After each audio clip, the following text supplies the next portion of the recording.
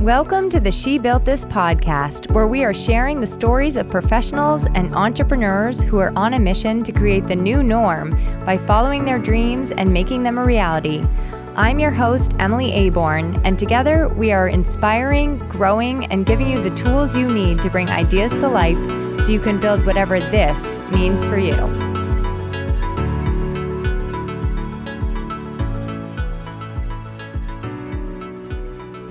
Hi, welcome back. You have probably somewhere, somehow heard something about the law of attraction. I would be surprised if you hadn't. I think the first time I was introduced to it was back in 2008 at my first out-of-college job working at a chiropractor's office. And ever since then, I've sort of skirted the line of, I'm going to be totally honest with you, of skeptical and curious. I've been skeptical as to whether or not it's legit and whether it works for me personally, and also really interested and curious about how it can help to create more momentum and joy and happiness and success in my life and just as an individual. So this actually might surprise you. Maybe not at this point. Probably nothing surprises you at this point, but I actually ghost wrote an entire book on manifestation for someone 2 years ago. The book it wasn't just like the kind of manifestation that we sometimes see, which is like think happy thoughts and you'll get happy things, or dream about Lamborghinis and you'll get one tomorrow. This book was really about unpacking the core wounds, the deep things, the emotional blocks that are getting in our way and preventing us from feeling how we want to feel and getting what we want out of life. And so it was a fascinating write. It was a fascinating learning opportunity for myself. I did experience looking into some of that old crap that holds me back and limits what I believe and what is possible for me. So for this month of accountability here on the She Built This podcast, and maybe this could have fit better into last month's about curiosity, but I think it's a good little mix here. I thought it was very fitting to dive into this topic of how we get in our own way with our feelings, with our thoughts, with our beliefs as business owners. And you might hear in my interview, I'm not totally over that skeptical hump yet. I'm a little trepidatious of venturing into these waters because A, I've never done this on this show before, and B, it requires me to get really honest with myself about what is getting in my way of believing and that the very best for me is possible. So trepidation has never stopped me from doing anything, and it has never stopped me from interviewing someone about something that I really want to learn about, and it's most certainly not going to stop me now. So I decided on that note to invite today's guest, Flizanes, on to talk with us about the law of attraction. And what I really love about the message that she shares is how it's going to reframe possibly the way that you think about it. It is not what you think. JJ shares so much around how it not only helps us in our lives, but it also can help to serve us in our businesses as well. And I will say, I think that this is conversation number one of a few that I'll be having. So all that I ask is that you just keep a really open mind, soak this up, and start to practice, experiment in your own life with some of the things that JJ offers in this episode. One of the other pieces that we dive into instantly is rethinking people pleasing, which I just think you are going to find fascinating. And I know that I just started recently doing this Emily's Hot Takes section at the end as part of my new little format here. But my conversation with JJ was lengthy in a good way and really, really rich and in-depth. So instead of doing a hot takes for this episode, I just want to invite you to share your own hot takes and your thoughts with me after you listen. You can send me an email at emily@emilyaborn.com or connect with me at one of the links in the show notes and just share your thoughts and questions with me. I really want to hear them. And somebody recently asked me in regards to an email when I said hit reply to share something. they were like, do you really want people to hit reply? I was like, yes, I really do. And I really want you to email me and share your thoughts. So now, without further ado, I will introduce my guest, JJ Flizanes, an empowerment strategist and the creator of the Empowering Minds Network. JJ Flizanes works with conscious, spiritual truth seekers who want to remove emotional blocks to success. She helps people identify sabotaging patterns and transmute their struggle into joy. Through a series of clarifying exercises, she's able to create a personalized roadmap to emotional healing. And what I love most about JJ, what I think you will very clearly hear in this episode with her, is how passionate she is about empowering you with the knowledge and awareness of how you can live the life of your dreams.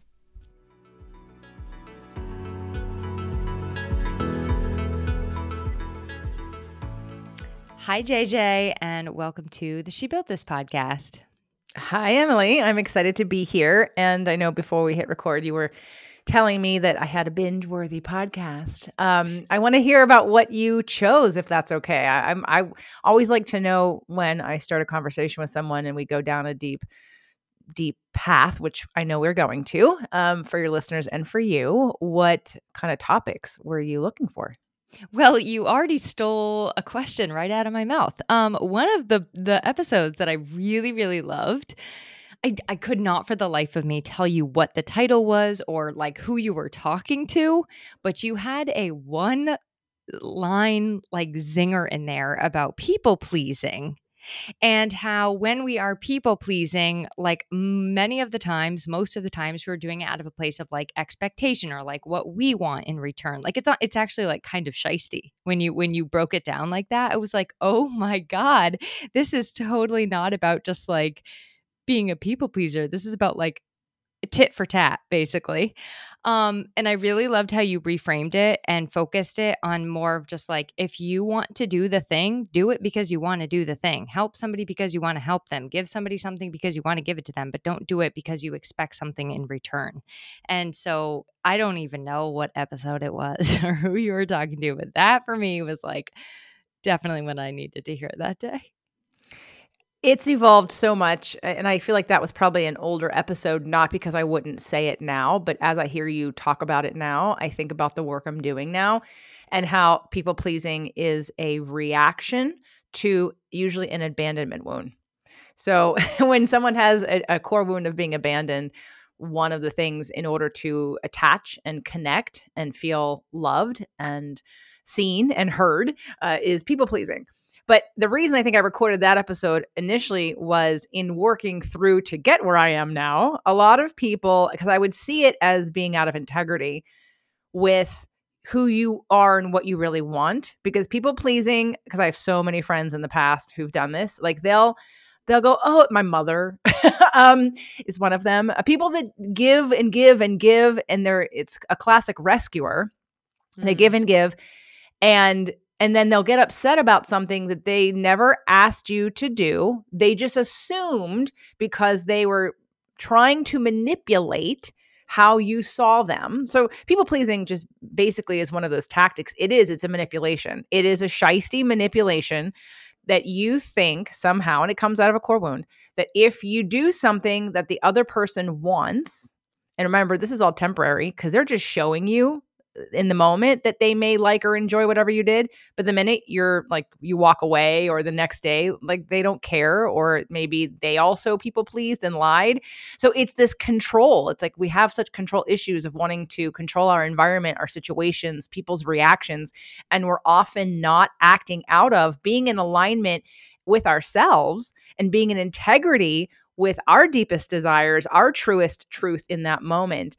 But we mask it as, oh, but I'm a nice person. Oh, but I'm such a nice person. I always think of others first. And then the minute that you have a situation where the other person didn't think of you first, you're like, oh my God, why did they do that to me?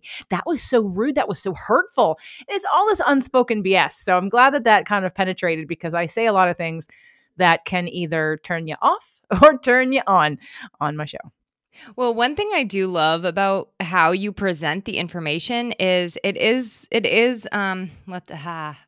get into this more because I actually want to hear some of this in your words, but it is a little like I'm going to say esoteric, but at the same time, I like that you bring things through like a logical and analytical brain. Like I feel like you've done your research and so I can appreciate it. Like I'm like, okay, she actually knows her stuff. And it is also some people might say woo, right? Like it's like having I have like a toe in the woo, so it's a nice balance for someone like me. Well, I definitely come from an analytical left brained, most recently, not my whole life, but in the last 20 years of studying sciences. And there's actually nothing more scientific than epigenetics and law of attraction, which is quantum physics. But because people don't understand that, they just consider it, like you just said, woo. But every woo literally has a science behind it. And yeah, and it can all be boiled down quite neatly into into like the big categories that because no one's ever taught it to you or you don't understand it, you just dismiss it. People dismiss sciences they aren't familiar with. And there's nothing more real than energy. Nothing. We are all energy. And so, I mean, that is physics. So, but people don't really, again, because it's energy and you can't see it, you think it's not real, even though no one would argue with you about gravity. You know, we can't see gravity, but you know it's real. So it's about moving into the consciousness of the masses, which takes forever. And we don't even care about the masses because they take so long anyway. We want to be on the leading. We want to be out on the leading edge. We don't really want to be in the middle. It's just like moving like a cow. It's like moves so slow. And a lot of people that I attract are usually seekers of information, seekers that intuitively know there's something better, there's something more. I don't have to live like this. I don't have to feel like this. There has to be a solution. There has to be something better than this. And they're looking for truths. And that's who I seem to attract. Okay, can you tell a little bit about I read your bio before you joined us, but in your own words, like what is an empowerment strategist and like a little bit about maybe your backstory, how you got into what you're doing now? Okay, I'm going to go bullet point to make this because this is not part of the story. I mean, I love telling it, but once you tell it so many times, you're like, okay, this is old news. But I know for a lot of you, you don't know me, so let me tell you. Astrologically, I'm a Pisces, and for anyone that knows astrology, Pisces are the last of the signs, which makes we have everybody's good stuff and everybody's bad stuff. So it makes us very sensitive, can also make us very psychic and very wise. Also make us very addiction prone. But so I have a lot of like emotion, let's just say right brain connection emotion. And I was a singer and a dancer, used my body most of my life, loved the Englishes, not the sciences, even though I did fine. But my left brain wasn't really cultivated because it was boring and it had no attachment to my life. So while I wanted to be smarter in math and science, it didn't mean anything to me. I didn't see why I would need it like in my real life, my day-to-day life as a teenager or as a young adult. Now, fast forward, I went to school for musical theater. So I'm singing and I'm dancing, but I'm starting to notice that I also like to problem solve. And I need to focus on something in a different way, not knowing that was my left brain. So when I got out of college, I knew that I didn't want to necessarily wait tables. No disrespect to waiting tables, but I wanted to figure something out. And I've always cared about my body. I've always cared about my health. I've always been a forward thinker and seer. Like you can see someone in their 80s or 70s who has taken care of their body over time. Mm-hmm. And you can also see very quickly who has not. All you have to do is look at a person 20, 50 years older than you, and you get to make a decision about what you do now affects how you age and what you look like and what you act like and what's going on with you in 10, 20, 30, 40 years from now.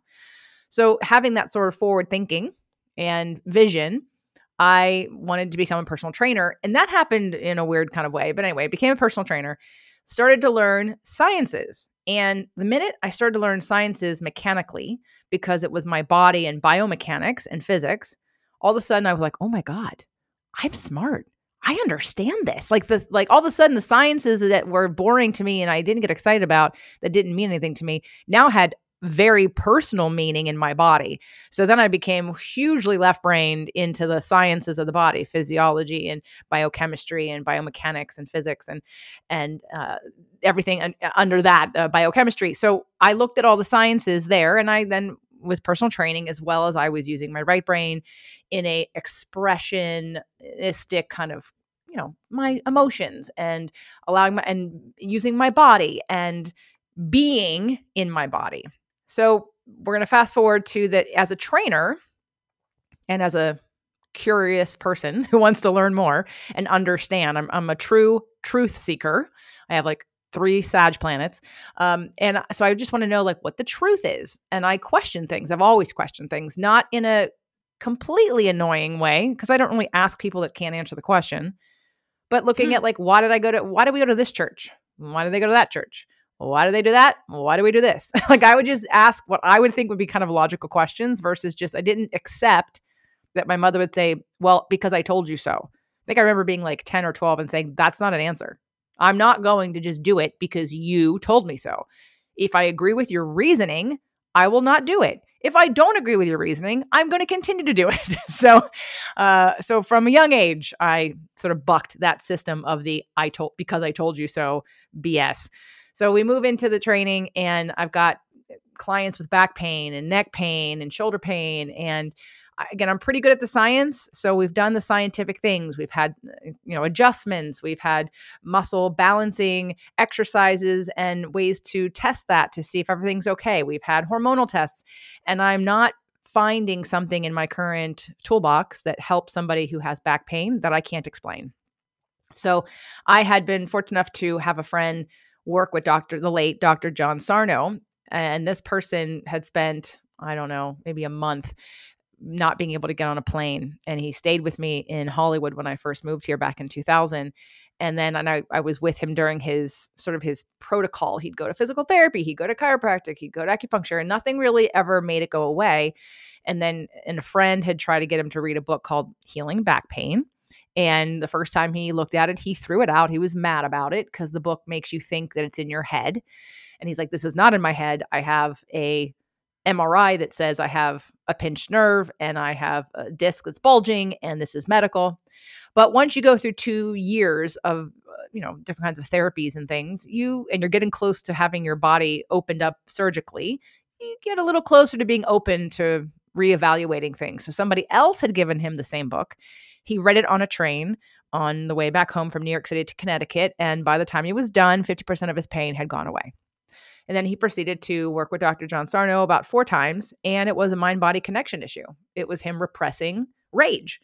And I learned that. I kind of knew that intuitively, but I didn't have any information or data to prove that, let's say. But that, along with just my personal experience and intuition, sort of led me down that path of the mind-body connection and understanding how emotions affect healing and disease, how we create disease through our emotions.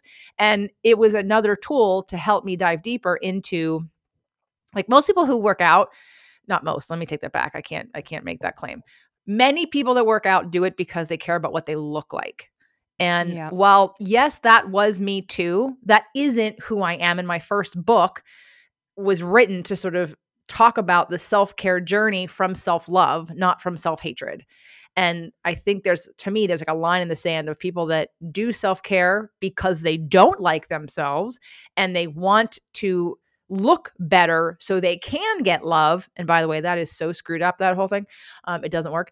What I wanted to push, what I wanted to promote was coming from a place of self-love and respect and self-care, because then it's sustainable and you're doing it kind of for the right reasons. Like going back to the conversation about people pleasing and integrity, like when you care about you and you're anchoring in that relationship, you want to do it because you don't want to be the 70 or 80-year-old who's a mess because they didn't take care of their body, because you respect your body. So go through Fit to Love and all that stuff. And I just started, and I've always been psychologically oriented as a Pisces, like understanding emotion, communication. Why do I feel this way? Why do I act this way? Why did I react that way? That's always been me. And so and astrology, whatever, all the things. And so I just started to keep learning. And you can say I went deeper in the dive, or you can say I ascended higher or wider in the collection of information and sciences to explain sometimes what people think are the unexplainable. So I look at emotion as energy, as one of the most important things we can ever talk about, think about, work on, because it's the reason we do everything. And all of that to say, as a trainer, I didn't have the right clientele to use my gifts in that way. I would coach them, but they really didn't want to be coached. And it would be very frustrating. And so back in 2014, I thought, all right, they love me. They put up with me. They don't really want this. Who wants this? I felt like a backed up hose creatively. Like I felt like, oh my God, I have so much stuff I want to share and I don't have anybody to share it with. And that is why I started my podcast in 2014, was to put all my content somewhere that I could either share with others or see who else wanted to talk about this stuff. And that was kind of where it started. So I moved into like dealing more with emotions because that, I mean, not that I still don't do health things, I do, but I am no longer a personal trainer. And you asked me about like what an empowerment strategist is. So going through the iterations of training, I had many different brands that I toyed with. I mean, at one point I was an exercise architect because most trainers don't have the same biomechanical sciences because they don't have to. Quite honestly, you can just go take a certification, never set foot in a gym, never work with a person, and you are a certified personal trainer. So I really wanted to accentuate my science brain in that way. And I called myself an exercise architect for a while. But that doesn't include the emotional piece. And that ultimately, to me, that supersedes everything. So when I was looking for a new brand years ago, I thought, all right, I'm definitely like a balanced brain. And I want to encourage everyone to be using both, actually all four parts of your brain. And I would love to have something that represented that. So to me, the word empowerment is a feeling. It's an emotion. It's a state of being. It's about finding freedom and power. And when I mean power, I don't mean power over anyone else. I mean power within yourself. Channeling, utilizing, realizing your own gifts and energy and power within you that you already have innately. That was the empowerment piece, which felt more like right brain. And then the strategy piece, so I'm also very linear and analytical and strategic and structured. And I have reasons for things. And I think that we need both of those things. So that's kind of how the empowerment strategist was born. You talked a lot about, I do want to get into the podcast in a little bit, but you talked about like the body and the emotions being in the body. But to paint sort of like a picture of what I'm doing on the podcast this month, are you familiar with the Taylor Swift song, It's Me, Hi, I'm the Problem, It's Me? I don't know if I am. A lot of times I hear music and I don't know if I know the words or the name of the song. So I might be. I'm barely familiar with it. I'm familiar with it because I've seen it as a reel. But basically, in so many words, it's like we're usually the problem. Like we're usually the one getting in our own way of joy and success or where we want our businesses to go or our lives. So I would love to, I guess, kind of like unpack that a little bit and ask how this relates to what you do and how you see people sort of being their own problem and blocking themselves. So there is a quote from what do I even call Abraham? Abraham Hicks, Esther Hicks, channeling Abraham, spiritual motivator, because they don't want to be called spiritual leader. That I know for sure. But when I was introduced to this body of work, and I heard for the first time in 2002 as I was driving my car to a client in the South Bay or beyond, maybe Newport Beach or whatever. So I had a lot of driving time. And this is before podcasts for me. And so I was listening to CDs and stuff. And I heard this phrase, you are the creator of your own reality. Now, I've said it so much that it has no impact on me anymore because it's literally what I live. But when I heard that, I should have slammed on the brakes, but I was probably driving 60 miles an hour. I thought, oh my God, it was very activating for me, and activating in the way that said, okay, it resonated. I didn't question it. I just thought, okay, this is good news. If I'm the creator of my own reality and I don't like my reality, I can change it. So it felt very possibility driven. And then after, I've been doing Abraham work since then. So that's what we're at 20 years now.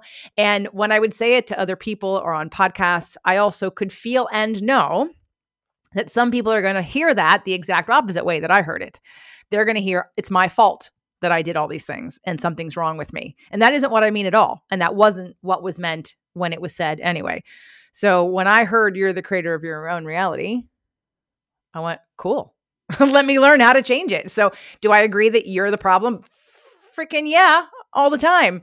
I just got off of an application call with someone who, it was our second conversation about a program I'm doing, and she's done a lot of work. And that's who the program's for, people that have done a lot of work on themselves, but still are living core wound patterns. And she said, well, I kind of know all this. Haven't I already done this before? And I said, okay, but have you actually done the hard things that get you, like I heard her interpreting something the same way. We can go through an entire 20 years of therapy, which isn't very effective, by the way, unless, of course, you love your therapist and you're a completely different person who reacts completely differently in all situations and you love them. Most talk therapy is ineffective. And I have a whole masterclass on why. And I want to add 2 more to it, because the deeper I go with this, the more I keep uncovering the ridiculousness of some of the structure and what we expect and what actually happens in those kinds of sessions. But I heard her talking about a core wound. She said, do you really think a core wound can be healed? And as I heard her talk about it, I got the sense that, oh, she keeps interpreting it the same way. And therein lies the problem, is that there's multiple versions of every story you can think of. And when we go into looking at life from a lens that says I'm the victim, things just happen without my control, that's not a story you're ever going to feel good about. You only have 2 ways of looking at life, in my opinion. One is that things just happen. It's random. You have no control over it, which means you're a victim. And from that victim position, even if there are things that you believe randomly happen, when you're in that victim position, it's uncomfortable. You are powerless. But if you decide to take the extreme opposite point of view, which is that I'm the creator of my own reality, and now you're responsible for every feeling, thought, manifestation that happens in your life, even past your logical mind can explain any of it, whether it's true or not, you have power and you have something to do about it. That's it. You're either a victim or you're powerful.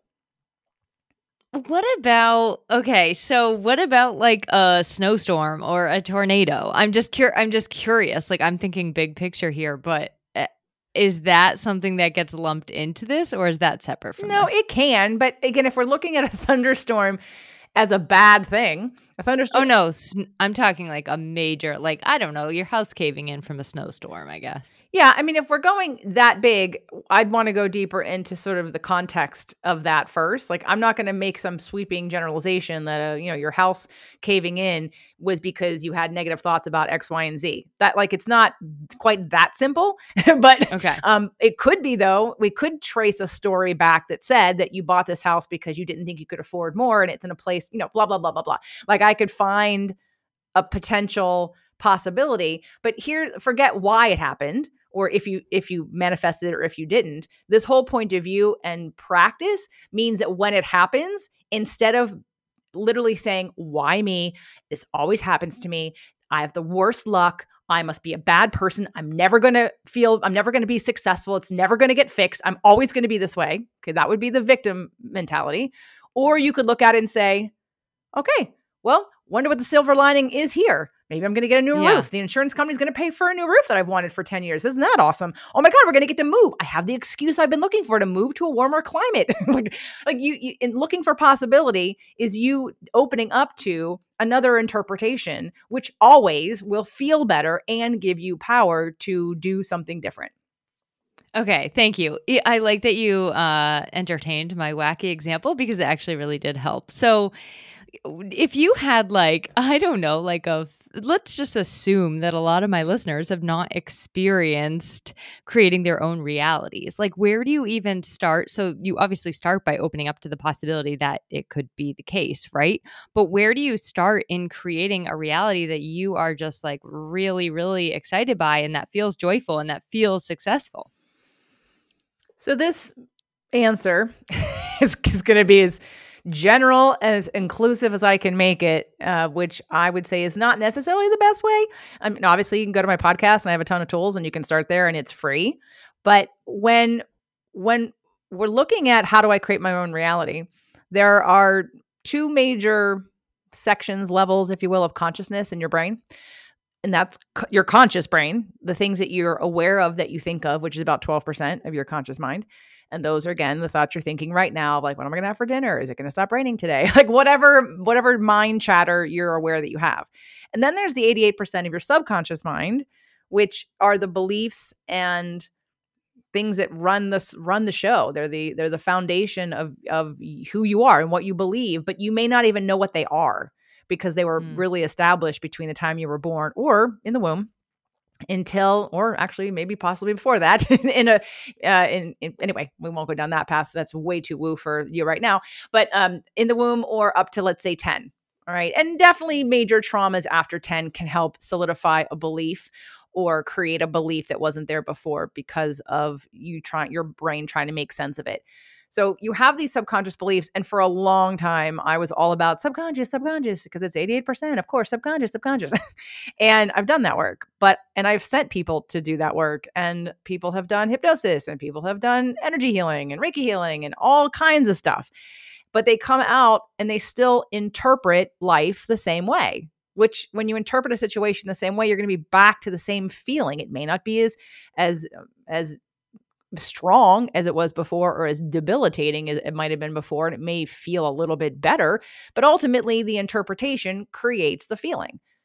You don't just walk around catching a feeling. The feeling gets created because it's something that you observed or thought of or remembered, and then you made, based on your information, you made an interpretation, and from that interpretation and its relationship to you, you made it mean something, which created a feeling.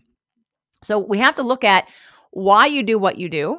And when you're not aware of some of those subconscious beliefs, trust me, you will manifest things to show you what they are.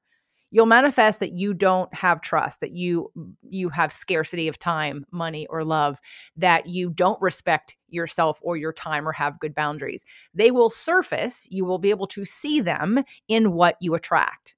You may not know them, but you'll start to see them in the situations that you get yourself involved in. So you can either just sort of notice your manifestations, or you can be a little proactive in deciding to get into alignment and search for a better feeling, search for a better interpretation. That doesn't mean ignore negative feelings. Please, the work I do right now is about literally digging into your core wounds for 3 to 6 months. It's a deep dive, but it isn't to stay there. It isn't to activate negative feelings and then like stay stuck in them. It's to transmute them. It's to take that energy and to learn something and evolve your interpretation so that you can place it. So in terms of where does it start? Again, I've been podcasting for this long because there's always a new tool. There's always something to share. And I think the entry point for any person really just comes to whatever you're interested in. And again, I have a lot of law of attraction type episodes on spirit, purpose, and energy that sort of talk about this, probably at least 20 in the first 50 that are all about manifestation. So I might start there. But this is a pretty deep dive. It really goes into ultimately, what I'm doing now. We manifest where we are. You don't manifest what you want, which is why The Secret for a lot of people didn't work, because they thought, oh, all I'm supposed to do is get excited about making $1 million and I'm going to put it on my wall and then I'm going to make $1 million. Like, no, that is not how it works. It's about a frequency and vibration. And those two things, those energetic expressions, are emotion. It's what dominant emotion do you emit all the time that then brings things to you of like frequency. And if you're a happy person and you get a lot of great experiences, cool, keep going. And when a negative thing happens, then it has information for you.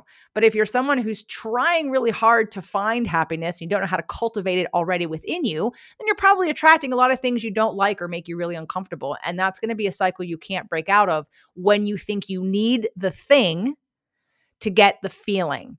Let me give you one really great quote that I want everyone to write down. Okay, you're going to write this down, or you're going to repeat it every day. The only reason you want what you want is because you think you'll feel better when you have it. Okay, I got it too, everyone. So don't worry, it'll be in the show notes. The only reason you want what you want is because you think you will feel better when you have it. Now, let me just talk about that for a second, because I've said that in a couple of places where I think it got misunderstood. Like, okay, then don't want it. No, that's not what I'm saying. In order for you to get what you want, you have to be at the frequency that it's at to receive it, to even be aware of it. So you have to be at the emotional state of allowing, or wherever that is, wherever that exists. So, but you can't get there with getting it because you're not there yet. So you're really just searching for the feeling. So if you can just get to the feeling first, you don't even need the thing, and then you'll end up getting the thing because you're already there.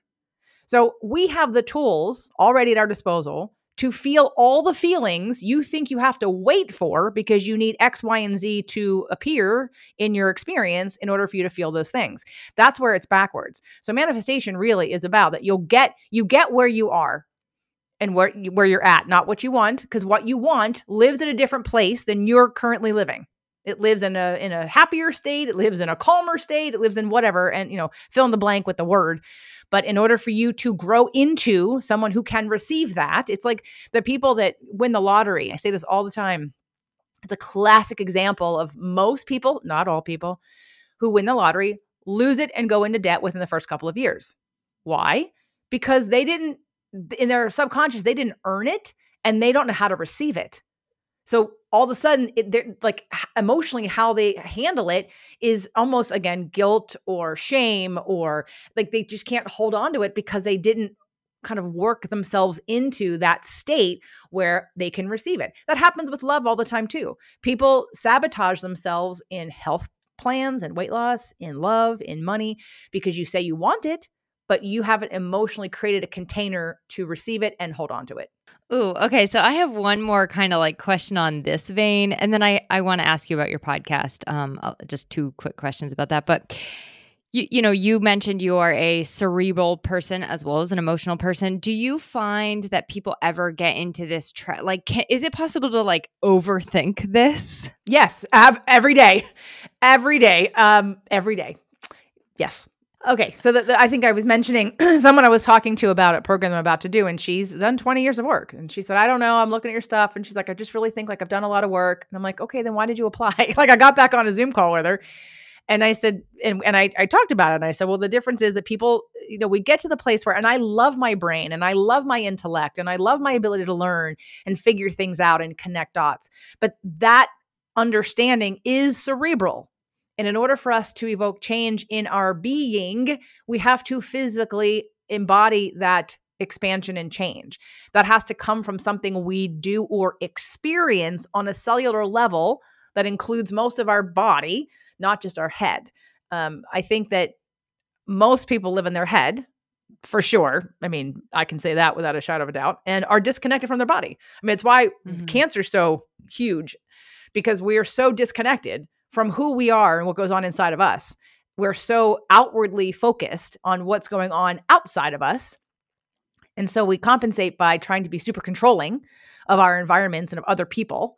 And we lose touch with our own gifts and our own intuition and our own energy centers giving us information all the time. We've been disconnected not only from ourselves, but from anything outside of us that could possibly influence our thinking or our feelings. And I mean that like on a much higher level, not like the world. So yeah, I find that most people, which is why I'm doing another program.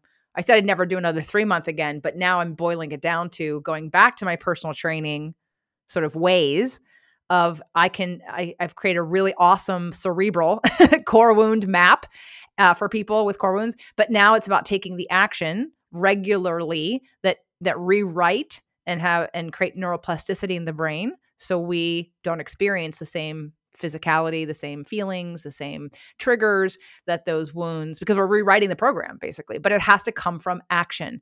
And I hate saying that, Emily. I have been someone resisting because I'm very action oriented. I have so much fire.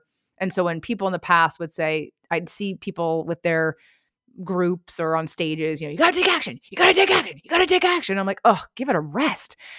I'm like, that's not, because you can take action that is out of alignment and it doesn't help you do anything. So action is necessary after you're in alignment. One thing has to come first. And, but now I have a whole bunch of people who are in my community who are in alignment a lot of the time, but now need to be pushed into action to do something different. So with your podcast, so you have multiple podcasts, if I'm not mistaken. And I'm just like, as a podcaster, I'm just curious about the decision that I'm curious about why you decided to do multiple and kind of how you like have time to do all of those podcasts. Well, I have a network now. It's called Empowering Minds Network.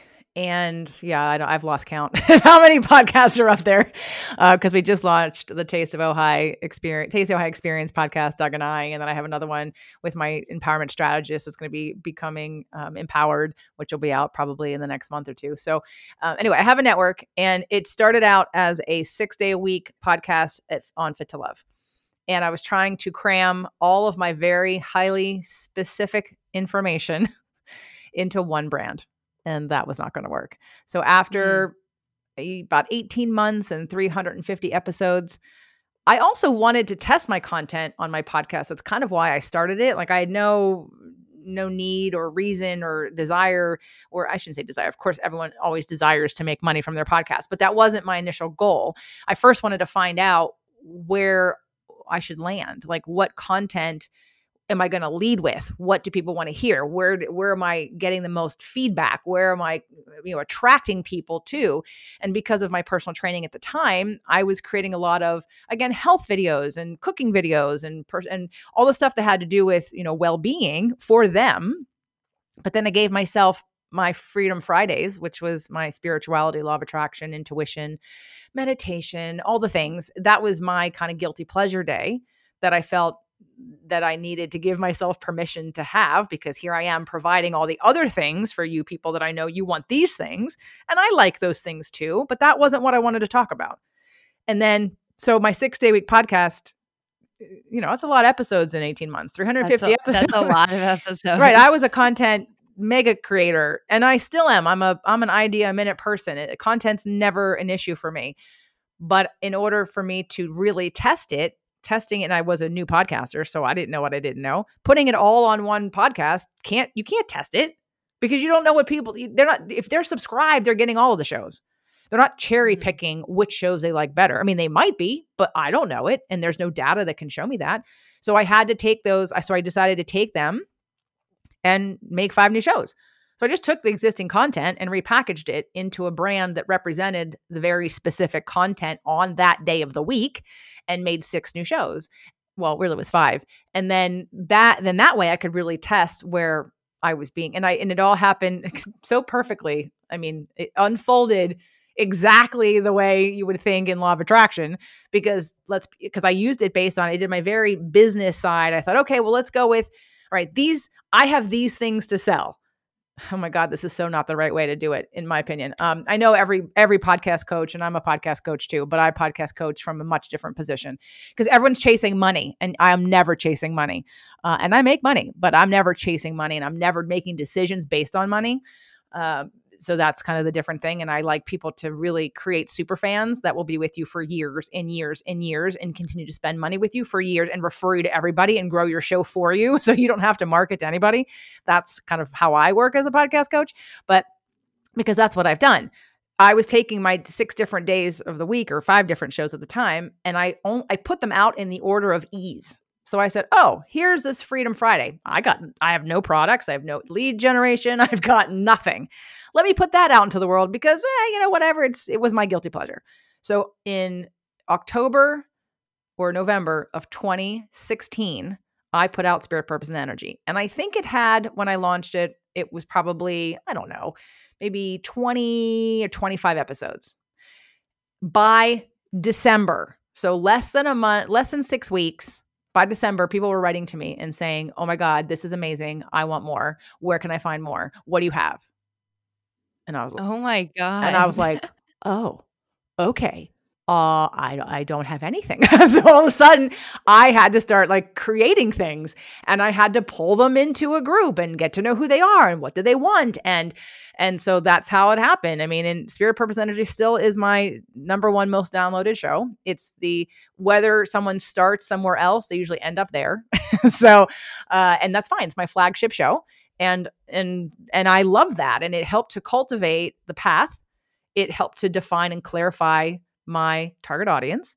It helped me streamline and really live my teaching and belief system in law of attraction, because I just attract. I just have to be and talk about what lights me up and problem solve in ways that, like, I'm not chasing money, and I create something. Like, I just put out this application for this 3-month group I'm doing. And I've had the most amount of applications I've ever had for any group, because again, it comes out of people being with me for years. I have listeners who've been with me since the beginning. Now, not everybody, because some people came in and liked me better when I didn't have any money and I didn't have any, and I had less confidence in certain ways. And as I've been able to be more bold and direct and unforgiving, if you will, I don't mean that in a not catering. I don't cater. I grow very quickly. And so if you're not on the path with me, at some point I will probably irritate you. And I'm totally fine with that.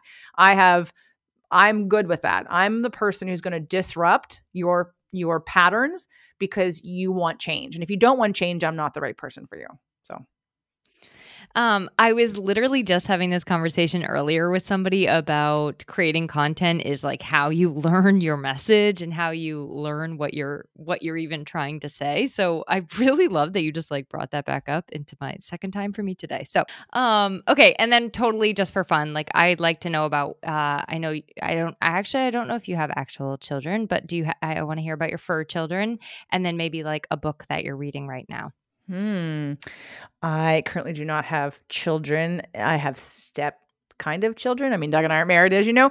So there's his children. We have 5 fur babies. We didn't necessarily set out for 5, and I'm sure you know that story. I had 2 when Doug and I got together, and we then started to rescue kittens. And so we probably fostered and rescued and bottle fed about 25 to 30 kittens. But out of that first litter, we kept the only girl that was in that litter, Sugar. So then we were a 3-cat household. Then we moved to Ojai, and Winter was sort of a neighbor cat, and he sort of showed up, and he's a boy, and he's a very special kind of boy, and Doug just fell in love with him and all of a sudden became a cat dad. Like, I'm very grateful and appreciate that Winter converted Doug into a real cat dad. And then Winter, like not that long ago, a couple months ago, his family got evicted and he wasn't around for like a day. And last time this happened, we freaked out. So we went to go find him and found out that the family was going to have to move. And so we kind of took Winter. I mean, we kind of asked if we could help. We didn't steal him. Doug would have paid for him, but we got him. And then because they were being evicted, they had another kitten and they said, "Can you take her too?" And because Doug just wanted Winter at any cost, he said, "We'll take all the animals." Thank God they didn't give us the dog, because they had a dog too, and I didn't know that until later. So we have Bella, and we love Bella. So we love our 5 fur babies. Wow, 5. Okay, and what are you reading right now? Well, I'm doing a course, actually a Tantra course, Awaken Your Body, I think it is, with a longtime Tantra teacher of mine. I actually just started today. So I'm not really reading any book in a linear fashion. I'm doing other kind of coursework and education for myself, but it's coming through video, not a book. I want to say ooh la la, but I feel like I might be mixing Tantra up with Kama Sutra. So well, they go, I mean, it's all still sexual energy, but yeah, Karma Sutra is more like, here's a position. But Tantra is really about enjoying and connecting with your body and in life. And it can be anything. You could be just the depth at which you could connect to and be with something that you're holding in your hand, like a strawberry. It doesn't have to be directly related to sex, but it is energetic and pleasurable and body centric, if you will. okay, fun. Maybe my next read. All right. How can we find and connect with you online and find your podcast? Okay. Well, let's see. I think I've already mentioned a few things, so I'll just sort of reiterate those. You can go to everything that I mentioned. I'll put all the links in the show notes. I just, if there's anything you want to like be like, this is the first place to start. Well, you asked about manifestation and you've kind of gone from like, okay, for the logical left brainers, the woo part, like, where do I start with that? And so that's my podcast. And I would recommend Spirit, Purpose, and Energy and maybe start at the beginning. Okay. So that you're clear that this isn't about a religion and this isn't whatever. It's just what answer questions. So if you start at the beginning, that would probably be good. You could jump ahead or go back and forth, whatever. when it comes to things that I have to offer, I did mention how emotions how emotions affect healing and disease, and the 3 reasons why talk therapy is ineffective. Both of those are master classes that you can get access to. They're free on my website, judgeflizanes.com. So if you're dealing with any kind of physical ailments or chronic illnesses or diseases, or you know somebody that is, definitely how emotion affects healing and disease. And then for anyone who is frustrated that they're not further along with their emotions, and you've been in therapy or you've done self work and you're like, okay, cool, it worked, it helped, it felt good temporarily, but I'm still experiencing the same traumas and triggers and patterns and habitual things that I do when I get triggered, then definitely go to 3 reasons why talk therapy is ineffective. Again, on my website, judgeflizanes.com. Do I have it 1 second just to connect one more thing? Yes. Because you deal with copywriting in businesses, right? And correct? Yes. Okay. Yes. So people can take this information and categorize it as, that's nice, I'll do that on my personal time. Okay. And what I want to say about that is that this information is the fuel to alignment and leveraging. Law of attraction is about leveraging, which means that you do something one time and it kind of has its own life force, and it kind of like a wave, like the ocean, like it keeps going. Like when you're a surfer on a wave, you catch the wave, but then yes, you have to try to stay on the board, but you don't make the wave go. The wave does it for you and you ride the wave. So part of law of attraction for me in your work, in your business, in your life, connecting the dots, is to find that space where things are a little bit more effortless, where you do something that's so in alignment that that's what happened with me with Spirit, Purpose, and Energy. It's because of the energy behind it that it sort of took off and had its own life. I've never really promoted the show, and I do pretty well. So with it, right? But that's because it came from a very aligned place in me. And that's how I am as a business coach and as a podcast coach and as a person. I would please don't separate business and emotions. Your core wounds will make or break your business if you don't deal with them, because you will act from that place. So please remember that in using law of attraction, emotional work, blah, blah, blah, all that to leverage and amplify and simplify whatever message and zone of genius you have and whatever gift you're giving into the world that you're also, using for your livelihood. Okay, now you're speaking my language. I love that. Thank you so much for making sure that we got that in here. Yeah, I just don't want people to think, oh, this is nice. Yeah, well, if I have time, I'll work on my emotions. No, like I'm going to be doing a class about like how your core wounds affect your business. I haven't done it yet, but it's on the docket because that's what people think. They think, oh no, this emotional stuff, it just takes too much time. And I'm like, yeah, good luck running away from it, because your business will reflect how emotionally centered and grounded and healed you are.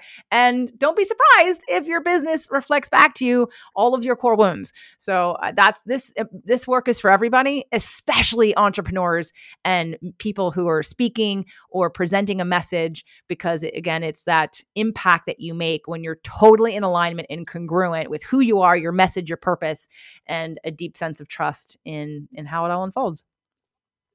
Oh my gosh. Thank you for that. Thank you. To learn more about She Built This and to join our community and get involved for yourself, visit www.shebuiltthis.org.